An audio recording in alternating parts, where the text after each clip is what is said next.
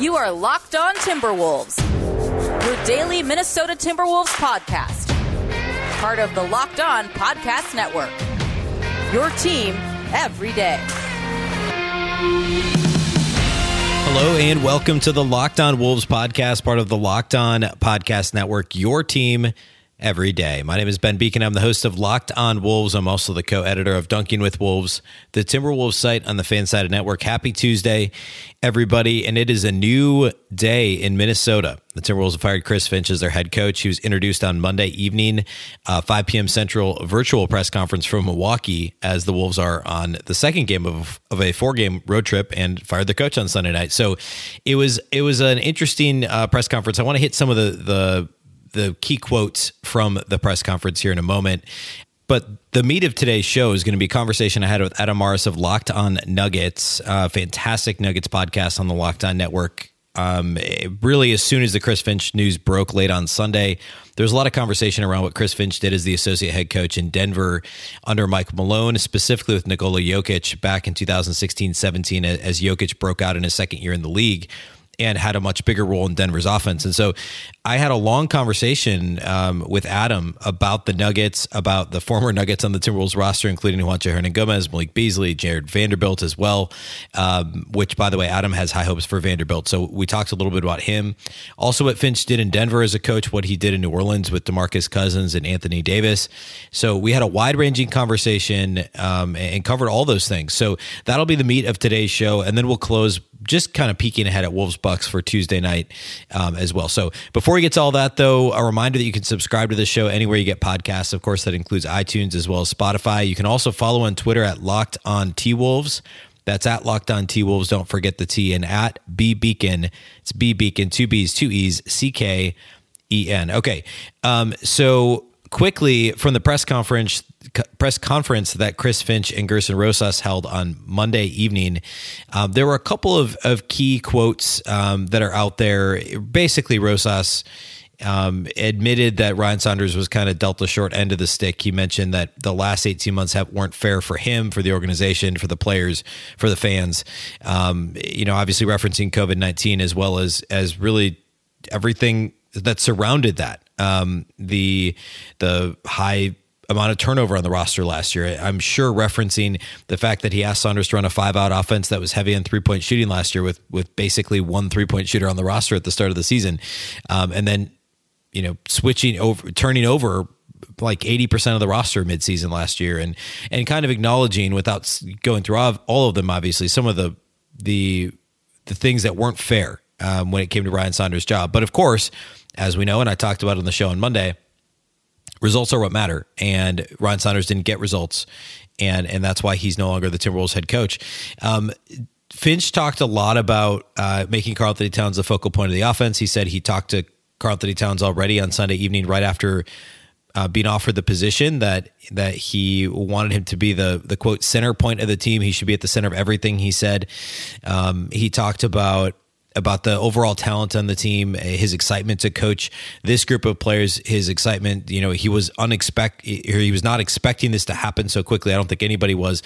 It sounds like this was basically a 36-hour process that took place Saturday throughout Sunday and into Monday. The Wolves received permission to talk to Toronto about Finch. It apparently during the game on Sunday, the Knicks game, and then the Wolves made the move after the game. So there was a little talk about that, about the timing, and of course I rehashed a lot of Finch's background and his relationship with Rosas on Monday's show, so I won't belabor that point. But if you missed the show, I talked through their history of working together with the Rio Grande Valley Vipers, about a decade ago. Then again with the Houston Rockets, and their paths since then. And of course, Finch being the associate head coach in Denver, New Orleans, and then most recently in Toronto. He was also the associate head coach in Houston with the Rockets for a period of time as well. So extensive background, that was covered obviously in the press conference, and it was a little bit of an uncomfortable presser, and the virtual ones always seem like they are, but it's just strange. And the circumstances are strange, certainly. So it's understandable. It'll be interesting to see how this develops with Finch now at the helm. So the one other thing that was notable is that there aren't any other coaching staff changes at this point. It sounds like the whole staff will stay intact. That would presumably include current and I guess the previous and still current associate head coach David Vanterpool, who was passed over for this job, the offensive coordinator Pablo Prigioni, the rest of the staff, and Finch not bringing anybody with him. It's a little bit of a lame duck situation because you'd have to imagine that Finch is going to want to bring in some of his own guys in the offseason. So that'll be something to keep an eye on, but it doesn't sound like there's any changes immediately. I should also mention, before we get to the conversation with Adam of Locked On Nuggets, there's obviously a ton of articles about there around the web about this move. Jonathan Tjarks at The Ringer had a write-up that was Wolves-centric, which was a pretty good piece. There was a piece over by Eric Pincus at Bleacher Report that was a solid write-up. Of course, all the local folks had great pieces. John Krasinski at The Athletic had some good background on the situation, even talked about how players were openly wondering about the possibility of a coaching change if Saunders' job was safe. Saunders himself knew that he was on the hot seat basically over the past couple of weeks. It sounds like Glenn Taylor was hesitant to fire him without Towns playing, but they've gone 1-7 since Towns came back this most recent time after the COVID-19 diagnosis, and the Wolves still didn't improve, and so Taylor signed off on the firing. A lot of good information out there. One of the articles that I thought had an interesting perspective was John Hollinger, of course, the co-host of the Hollinger and Duncan podcast on the Locked On NBA Network. He also writes for The Athletic and gave a bit of a front office perspective, talking about what he calls an atypical process, which of course is absolutely true.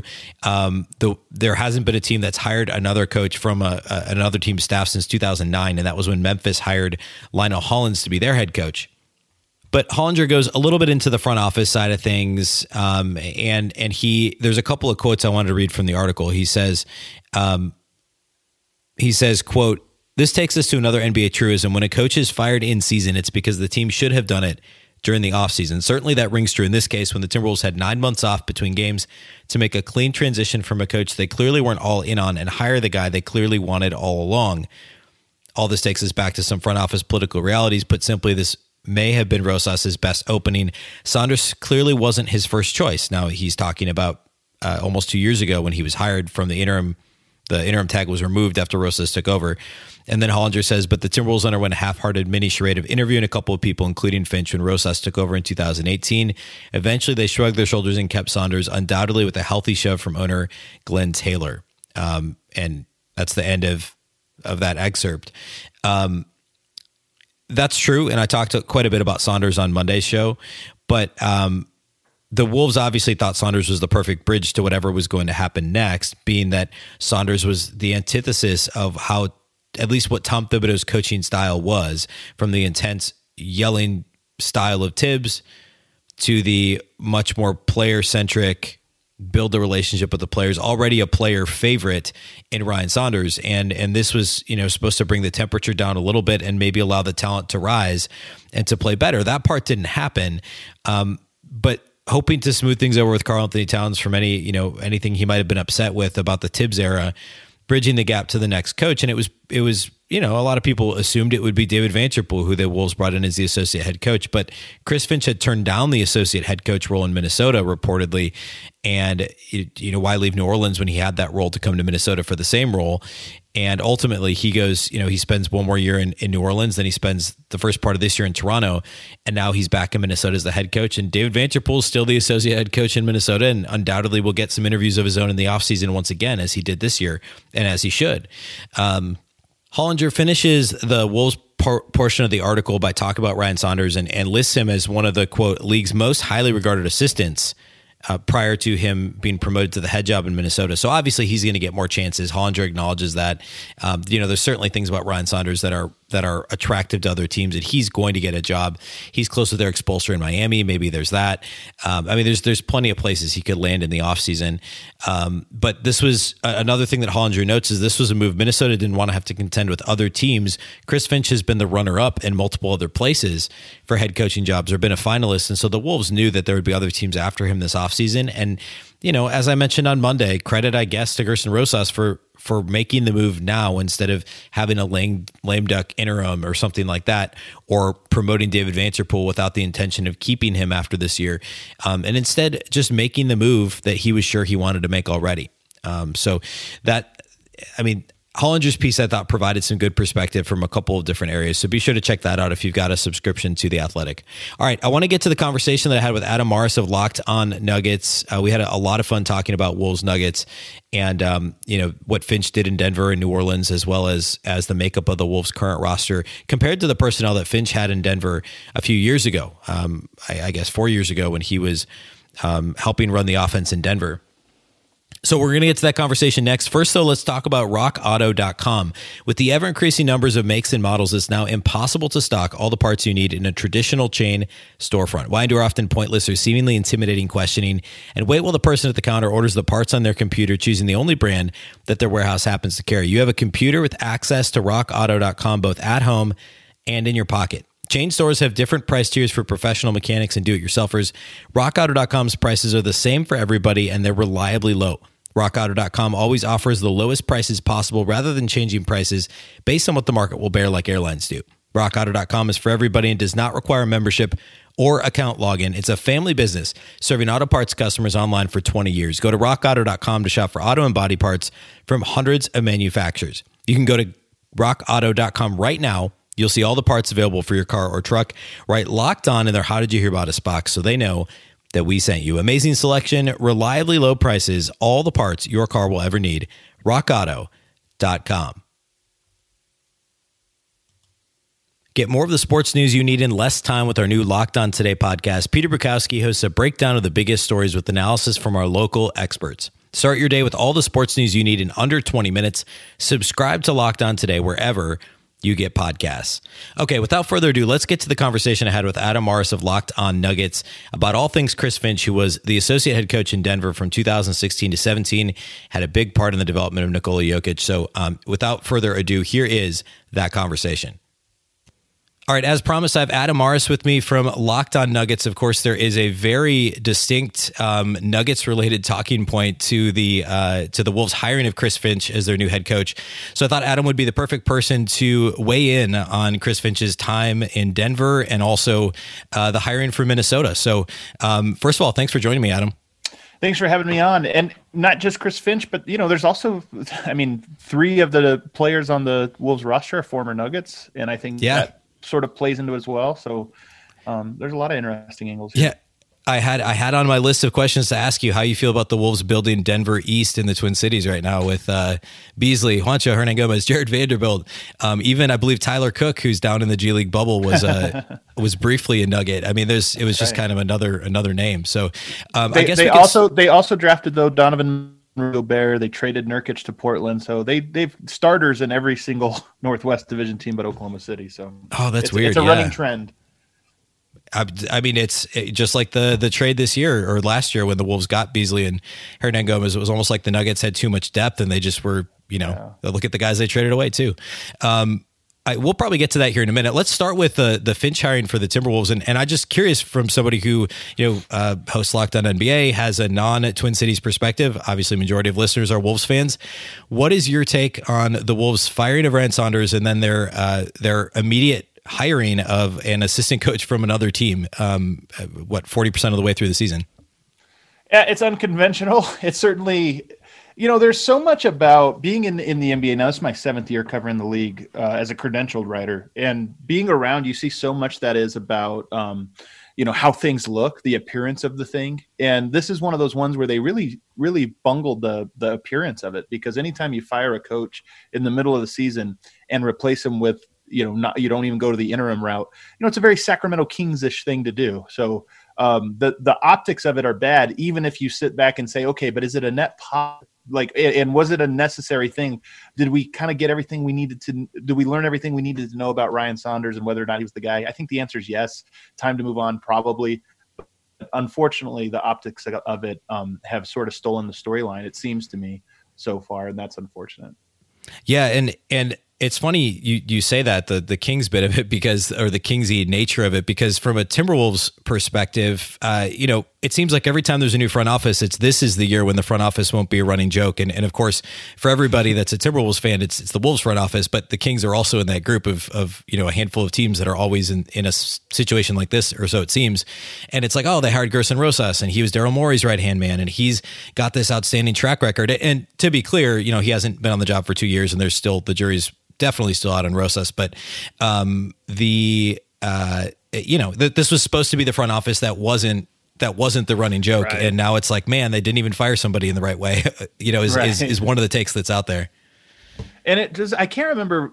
Yeah, it was that the last time it was the Kings who fired Michael Malone, 25 something games into the season, had Coach Corbin for a little bit of that, and then brought George Karl in. So they actually had 3 coaches in that one season. So I say it's a Kingsian thing. I guess they were the last one to do it, or at least one of the recent ones. But that'll pass. And then the real storyline, the way this will really succeed or fail, will be whether or not Chris Finch does a good job or not. Right. Yes. And obviously that's the whole thing, right? And if he does well, then this will be a footnote, and it won't matter. But if he doesn't, then it'll just be another thing in the long list of Timberwolves-y things in Timberwolves history. So the talking point, and really a relevant talking point about this hire is, look what Finch did for Nikola Jokic in Denver back in 2016-17. This was 21-year-old Jokic, second year in the league. He had I think mostly an up and down rookie year, but obviously there was a lot of promise. And Finch came to Denver after having been in the Houston organization for a long time. And we won't spend a lot of time on this, but he was the D-League coach that won the title. Gerson Rosas was actually the GM of that team and was an executive with the Rockets. And Finch was hired away to be, I believe he the associate head coach in Denver. I've seen it listed as associate. I've seen him listed as assistant. Not that it really matters, but I'm not really sure, to be honest. I don't remember what his title was back then, but he was an assistant and a key one. Yeah. Credited with sort of being the offense. Malone always has an unofficial offensive coach and defensive coach, and Finch was the offensive guy. Yeah, so that's my question, I guess, is there's this already this narrative building of, oh, look what Jokic turned into. Finch was only in Denver for a year because then he was hired away by Alvin Gentry in New Orleans and was given the associate head coach title there for 3 seasons. So clearly he's worked under Kevin McHale, Mike Malone. He's worked under Alvin Gentry, and then most recently Nick Nurse. So a great bunch of coaches he's worked under. But what specifically would you say was the biggest thing he did for Jokic? And again, this is second year Jokic, so it's a little different than Towns, who's in year, I think now 7 in the league, which is crazy. It's a little different, but what are some of the things he did for Jokic that you think could be translated roughly to Towns' skill set? So I can't really speak to what exactly Chris Finch did. And I think people sometimes get themselves into trouble speaking too much about like, oh, here's what this assistant did. I mean, it's a coaching staff, and where the credit gets divided up, it's sort of hard to parse. But what I can tell you about that second season with the Denver Nuggets was, to date, I think it was my favorite. Either last season with the 2-3-1 comebacks with Denver. I mean, that was a pretty special playoff run. But if you just talk about the regular season, I think Jokic's sophomore season might have been the single most fun, in large part because the Denver Nuggets, and I assume in large part Chris Finch, really just invented a new style of basketball. I mean, nothing short of that in this very inverted offense where Jokic took control of so much of it. And that was the year that Jokic was really born. You mentioned it was an up and down rookie season. He really played great his rookie season. It's just that he was a second round pick, wasn't really expected to play at all. And the fact that he broke into the rotation at all was sort of a miracle. And when he played, he looked great and earned himself more minutes as it goes. But because he was such an unknown commodity, it took a full season for him to really earn the trust and minutes or whatever. But by his sophomore season, he was a starter, and not only a starter, but starting to capture more and more of the playmaking responsibilities. And, I personally credit Chris Finch quite a bit for that. And in my conversations with different people around the front office, I think he was, pretty instrumental in some of the principles that Denver, instilled that year, that many of which they keep to this day. But I would say that the 2017 season, for whatever reason, probably was the most entertaining one to watch because it was such a creative offense. The ball was moving so much. It was explosive.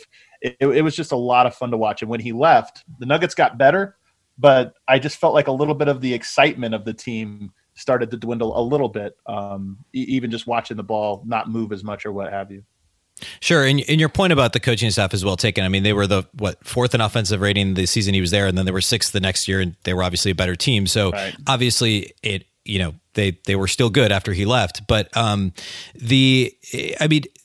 basically, it seems like, and not to try and get too deep into the nuts and bolts of the entire offense, but you mentioned an inverted offense. Basically, the offense was running through Jokic on the perimeter, kind of in like a high post, mid post type, almost a 5 out, but really he's just kind of navigating from that spot on the floor and, reading the defense. And the offense is predicated a lot on cutting and movement without the ball and shooters spotting up, filling back where, cutter is cut from type of a thing. What did that do for, obviously it helped Jokic a ton and his assist numbers have skyrocketed his assist rate. That's all true. But what do you think that did that was positive for some of the role players on the team? I mean, Malik Beasley, Juancho Hernan-Gomez, they were rookies that season in Denver and weren't huge parts of the rotation, although they kind of forced their way in a little bit. But, you look at that roster and there wasn't a ton of like prime, backcourt talent. It was rookie Jamal Murray as well that year. Rookie, yep. Yeah. Long in the tooth, Wilson Chandler and Jameer Nelson. And so it's not really like long it in was the tooth, Jameer Nelson. Yeah. I mean, he was 34. Yeah. So here's how I would describe what Finch brought to Denver. It was a free-flowing continuity offense that they ran. I mean, there was obviously structure to it. Everybody has their little quick hitters or plays that they run or things that kind of get the ball moving. But so much of it was just a equal opportunity offense. Jokic was the fulcrum. He touched the ball 2 or 3 times per possession, but it was sort of a, hey, pick and, delay play, a delay set where you get a high pick and roll with Jokic and Jameer Nelson to get the ball moving. And if you could score off of it, great. But if not, you flip it back to Jokic, immediately go into now Gary Harris, Jokic pick and roll or dribble handoff or some kind of action. And if that doesn't work, it just flows right into a Gallinari post up or pick and roll or whatever. And it was so much that season. Part of what was so fun is it was the one that felt the least structured from Denver, but the most principled. So the least amount of like, hey, let's run this action, and the most of everybody knows how you're supposed to respond to any given play and option. And it was just very free flowing. And I think it's interesting that he spent, half a season this year in Toronto, because Toronto is another organization that really values intelligent basketball and sort of the principles over, maybe harsh execution. It's more about, hey, do you understand what's going on the court and can you react in real time? And to me, that's the best type of basketball. And I don't know if I can credit him for Denver's rise in that department, but it does feel like they lost a lot of that since then. Even if their numbers overall went up because their players got better, I feel like they lost some things that they really could reestablish. I'd love for them to reestablish. Yeah, that's an interesting point. And I think Jokic is obviously, and I don't think there's any question about this, the best passing big man in the league. Towns is probably still top 5, 6, 7, something like that when he's used properly, and he has the talent to be even better than that. And in my mind, and I said this on the show on Monday's podcast, is if Towns can be 70% of the passer of Jokic in actuality and not just in theory, and he continues to shoot the ball like he does, which is a lot better than Jokic, at least from the perimeter, then I mean, the sky really is the limit for Towns. And you look at some of the perimeter talent for the Wolves, and it's all over the map. I mean, you've got all defense, no offense guys like Jarrett Culver and Josh Okogie. You've got all offense, very little defense like Malik Beasley and D'Angelo Russell. And you've got guys What's who Vando? Vando is he's a starter now. He's is he your an all defensive guy.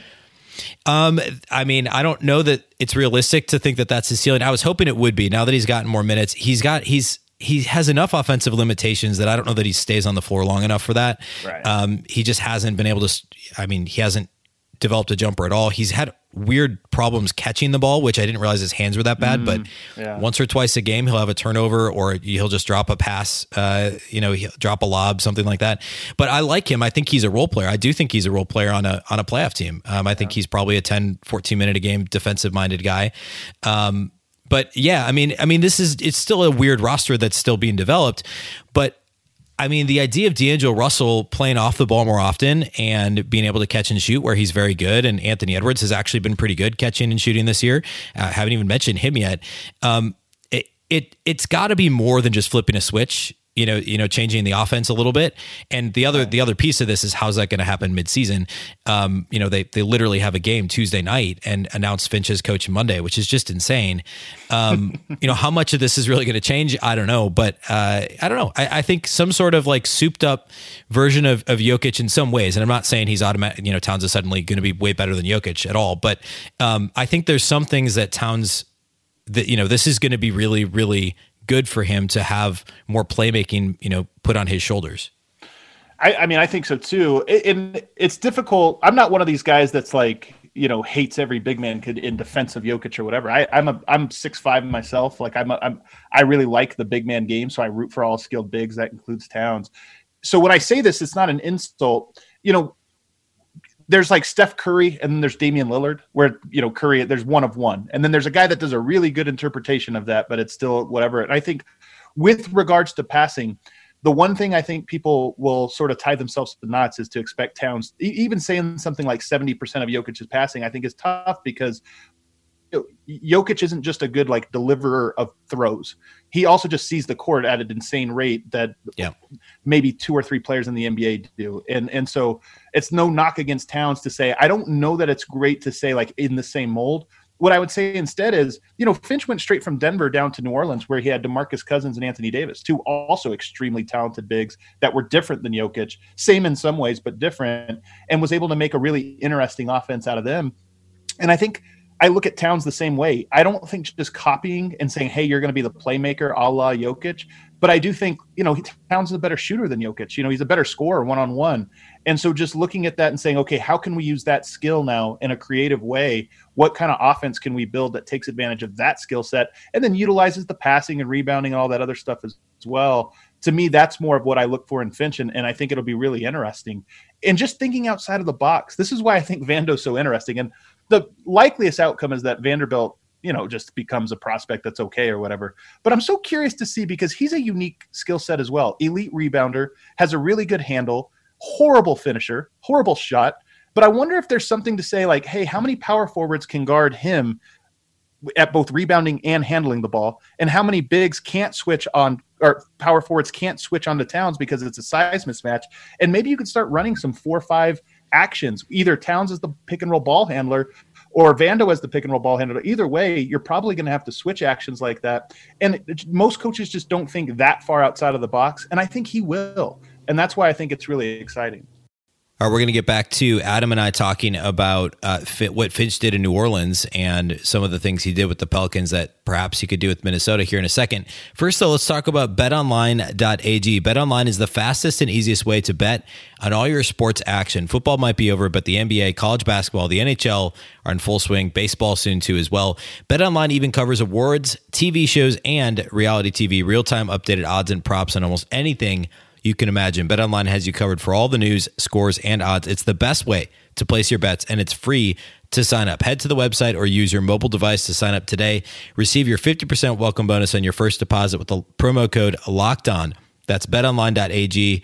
Sign up today. Receive a 50% welcome bonus on your first deposit with the promo code LOCKEDON. BetOnline, your online sportsbook experts.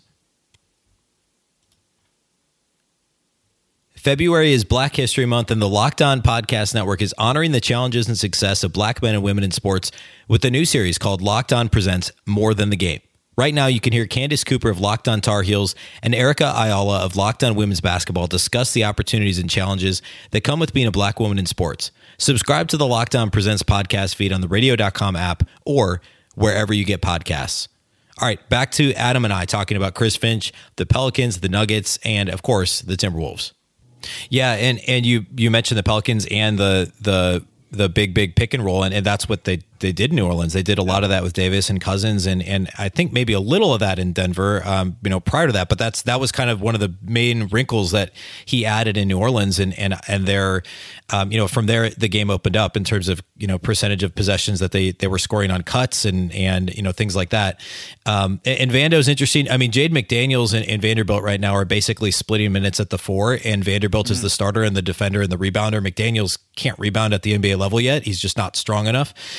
but his offensive ceiling is fantastic and he blocks shots. And so it's kind of together, they've got this young, bouncy power forward that they're trying to figure out what to do with and how to split the minutes. And I think at this point, I'm comfortable saying that the long-term plan in Rosas's mind might even be that McDaniels is the guy next to Towns because he can handle the ball. He has that ability, that offensive upside. But in the near term, Vanderbilt, I do think was, basically just kind of underutilized because he was on the court for rebounding and defense and to catch lobs, and that's all he's done. And so he's a good passer too.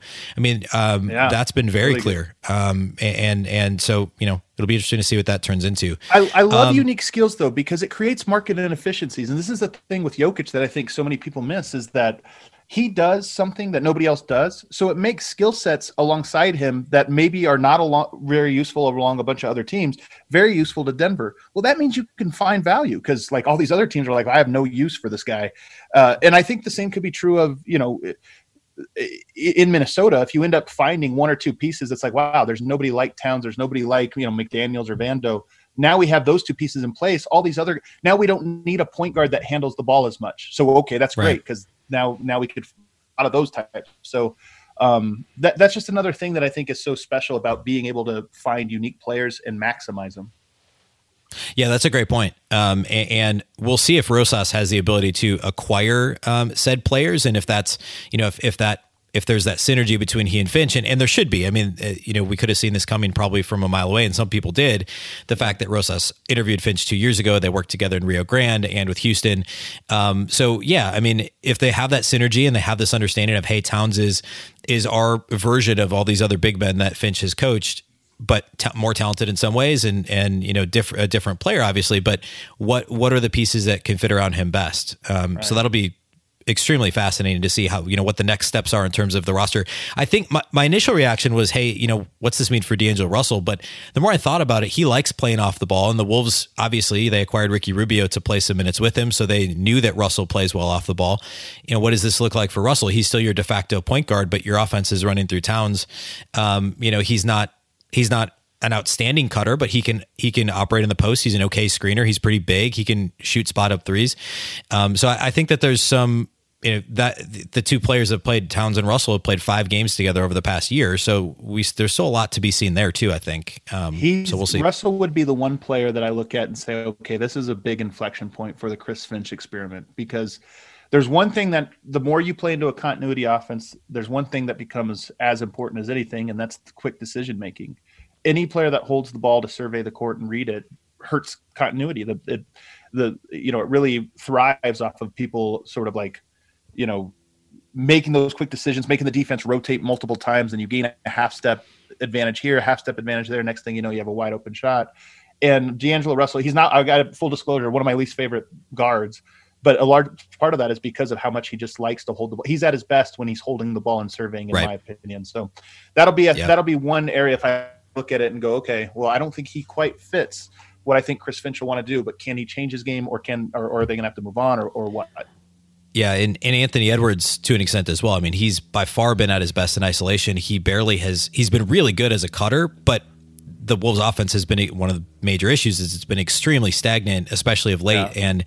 And if you get Edwards going as a cutter, get him going downhill on some of these, dribble handoffs and out of these sets, similar to what Finch has ran in the past, then Edwards could be extremely dangerous. It's getting him to understand that that's his role. And sure, you can run some isolation sets for him here and there. He'll get the ball in the open floor, but he's not going to be getting the chance to hold the ball for 8 seconds before he decides to make a move, which is, what D'Angelo Russell does. So, and let's be honest, this year's a little bit of a throwaway. I mean, I know that there's the, I guess where is Minnesota in the standings? I mean, the season is so weird that I guess, you can sneak into that 10 or whatever, but they're still like 7 games back. Yeah. So it's a little bit of a throwaway. I don't want to fully punt, but I think Lonzo Ball and LaMelo Ball are so interesting to me because they both have such great feel for the game and court vision, and they both grew up playing, continuity, fast-paced, fast-breaking style basketball where it was all about quick decision-making. And I think it's so opposite of how most players grow up, where the ball's just in their hands and they get to dribble it 20 times and then do something cool or dunk on, some freshmen. Where I think that, you give a year of Anthony Edwards where he's maybe doesn't look great, but you know what? You get him a lot of reps and you keep telling him, hey, keep trying to make quick decisions. Use your athleticism. Attack. It's freelance. You're not going to know necessarily. Stay within your principles, but attack, and you're going to have some ugly turnovers, shots.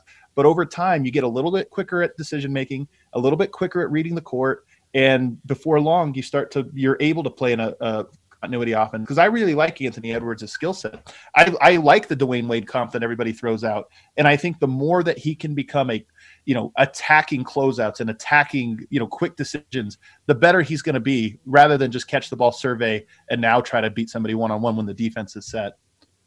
Yeah, we see that now too, because you could see him. You could see him, processing and sometimes he's waiting to make his move, and then when he does, he's explosive, and his first step is extremely quick. It's just he it's a slow pump fake to do I do this, and then he decides to go, and everybody saw what he did the other night with his dunk over Watanabe, and everything he can do athletically is just insane.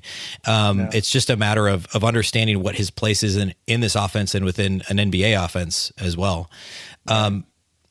Well, any final thoughts, Adam, on the Wolves move? Are you worried about the Wolves coming in the Northwest Division now with Chris Finch in the Twin Cities instead of Denver? What's any I guess final thoughts? Well, I mean, obviously not necessarily this year, but I do think that the Timberwolves have had more talent than what their record has shown for the last several years. So any coach or organizational structure that sort of brings that out in them, of course, that makes the Northwest more competitive. I'm more interested, though, I'll leave you with this, because I think Beasley's a really good player. He wasn't always the smartest player when he was in Denver, and I think he might be one of those guys that, maybe caps out at being an average, court reader or whatever. Mm-hmm. Vanderbilt's so unique. The guy we didn't talk about that Minnesota fans have really sort of turned on is Juancho Hernangomez, who, the book might be out on him. He might just not be a very good player. But I will say his best game ever did come under Chris Finch in that 2016-17 season against the Golden State Warriors. If anybody ever wants to look it up, the Juancho game, we call it here in Denver, where he was on fire. But he was just Juancho, for all of his flaws, and there's many, he was really good at reading the court. He just coming in that European system where they've been playing free flow basketball, read and react basketball since they were kids. He was really good at just sort of knowing what angles to cut. He was a good shooter when they was in the rhythm of an offense, and obviously he's one of Jokic's best friends, so that always helps. But I'm curious to see if he has a little bit of a rebirth now under a coach that is a little bit more tailored to his skill. Yeah, and he has been. I mean, he's been a good cutter. I mean, he's one of the few guys on the team that you can put out there and know that he's going to be in the right place at the right time. The problem is he was just missing shots. He was, seemed like he was kind of out of shape after he was the weird free agency period, and he's not the only guy that was the case for. So I still have some hope that he can be, kind of a league average type rotation big that can knock down threes and, hopefully play average defense and not hurt you too much. And of course they paid him a little bit better than that, but I mean, there's only one more year in the deal before the last year's not guaranteed. So we'll see. But the idea of Juancho fits really well with Karl Anthony Towns. And if they can maximize Hernangomez along with Towns, if Chris Finch can do that, I think that'll be really, really important. I think the smarter your offense is, the better Juancho will look on that end. Defensively, he's pretty rough, but offensively, he's a guy that can fit into a system and be in the right spot, and that's huge for this type of offense. Well, you left Wolves fans with hope, and that's what Wolves fans need the most, quite frankly. So, Adam Morris of Locked On Nuggets, make sure you subscribe to Locked On Nuggets, and check that out for all things Denver from the Timberwolves Northwest Division foe. Thanks, Adam, for joining me. Thanks for having me on. There you have it, Adam Morris of Locked On Nuggets. Great conversation. It was a lot of fun to talk to Adam about what he recalls from the Finch era in Denver. Of course, there's, I wouldn't call it a rivalry between the Wolves and Nuggets, but there was Game 83 a couple of years ago. We didn't even talk about that 3 years ago now, when the Wolves beat the Nuggets to make the playoffs. And then, of course, since then, the Nuggets have been a lot better than the Wolves, which is a really mild way of saying that, I guess. At any rate, be sure to check out Locked On Nuggets. Adam and Matt Moore over there at Locked On Nuggets do a fantastic job. So finally today on the show, I did just want to touch on the matchup against the Bucks, which is upcoming on Tuesday evening. Don't want to spend a ton of time here. I don't know that we're going to see much different out of the Wolves offense in Chris Finch's first game as head coach. I mean, Prigione's the offensive coordinator anyway. I mean, how much is really going to change? The Bucks, of course, are a good defensive team. What are you going to do with basically one practice and a shoot around under the belt of Chris Finch as the head coach? The Bucks are are mostly healthy. They've got some Drew Holiday's been out for a little while now with health and safety protocols, so he likely will not play as of this recording. Don't know for sure. Obviously, Giannis, everything centers around Giannis, revolves around Giannis. Chris Middleton as well, to a lesser extent. Brook Lopez and obviously Drew Holiday being out matters quite a bit. And the Bucks have struggled. I mean, they just came off a 5-game losing streak. They've now won a couple in a row after losing 5 straight. But you look at those losses. I mean, at Phoenix, at Utah, nothing too bad there. At Oklahoma City, twice to the Raptors. So not a good 5-game losing streak. And then since then, they beat the Thunder at home and beat the Kings at home. Both games they won fairly handily, actually both 13-point wins. So now they've got the Timberwolves. This is clearly not a game that the Wolves are going to be expected to win, but it'll be interesting to see. There's always that new coach fired, bounce back that pro sports teams seem to have. So we'll see if there's something there. But as I mentioned a minute ago, I mean, the Bucks are just really good on both ends of the floor, even without Drew Holiday.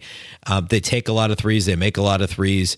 They're the best defensive rebounding team in the league. Now, the Wolves are a good offensive rebounding team with Karl Anthony Towns on the floor. They're awful defensive rebounding, and the Bucks are still a top 10 team in terms of offensive rebounds. Together, combined, they average the most rebounds per game of any team in the league. And it's not because they're just missing a lot of shots, because they're also second in field goal percentage. They're third in three-point percentage. Their defensive field goal percentage is good as well. They're top 10 in that metric, or in that statistic. So they're just a really good all-around team. They've had a little bit of bad luck this year. They're 18-13, but their Pythagorean record based on their net rating, which is the second best net rating in the league, has them at 3 wins better, which is crazy when you're only talking about roughly 30 games into the season. So this is a really good Bucks team. There's no two ways about it. And Giannis is going to be disruptive, and he's going to make things difficult on both ends of the floor for the Wolves. Of course, last year there was the time the Wolves played in Milwaukee. Last season, there was the Culver dunk over Brook Lopez, the stare down, and then the Brook Lopez getting in his face and getting a technical.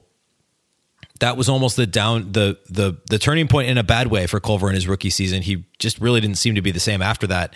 Of course, Culver is still out. He will not play in this game, but that was the key moment for Wolves Bucks last year. And that was a game the Wolves were in and ultimately, did not make it close, or the Bucks wouldn't allow it to be close after that moment in that game as well. So, this is just a difficult matchup for Minnesota. There's no two ways about it. They'll need to do their best to avoid allowing easy transition baskets, get back in transition. The Bucks love to run. They love to get out in the open floor. And the Timberwolves are going to struggle to score. Again, offense has been the issue of late. And I really doubt Finch will do much outside of maybe add some different wrinkles here and there in the offense. Maybe it's, I don't know. I mean, we'll see. It's again, he'll have been the coach for just a little over 24 hours by the time Tuesday's game tips off. So we'll see if anything changes. But remember, there's only a few games left before the All-Star break. So I would imagine things will change more significantly after the break. But obviously we'll have a post-game pod. We'll be back late Tuesday, early Wednesday with the post-game pod, so be sure to check that out following Wolves Bucks, and of course the rest of the week. If you're new to the podcast, this is a daily Monday through Friday podcast with weekend pods, post-game pods on the weekends when the Wolves play. So be sure that you're subscribed anywhere that you get podcasts. That includes Apple, it includes Stitcher, Spotify, Google, and you can also follow on Twitter at Locked On T-Wolves. It's at Locked On T-Wolves. Don't forget the T, and then my account is at BBeacon. It's BBeacon, 2 B's, 2 E's, CKEN. All right, that's all we have for you today. Again, we'll be back after Wolves Bucks on Tuesday. Enjoy Chris Finch's debut as the Wolves head coach. Once again, I'm Ben Beacon. This is the Locked On Wolves podcast, and we'll catch you next time.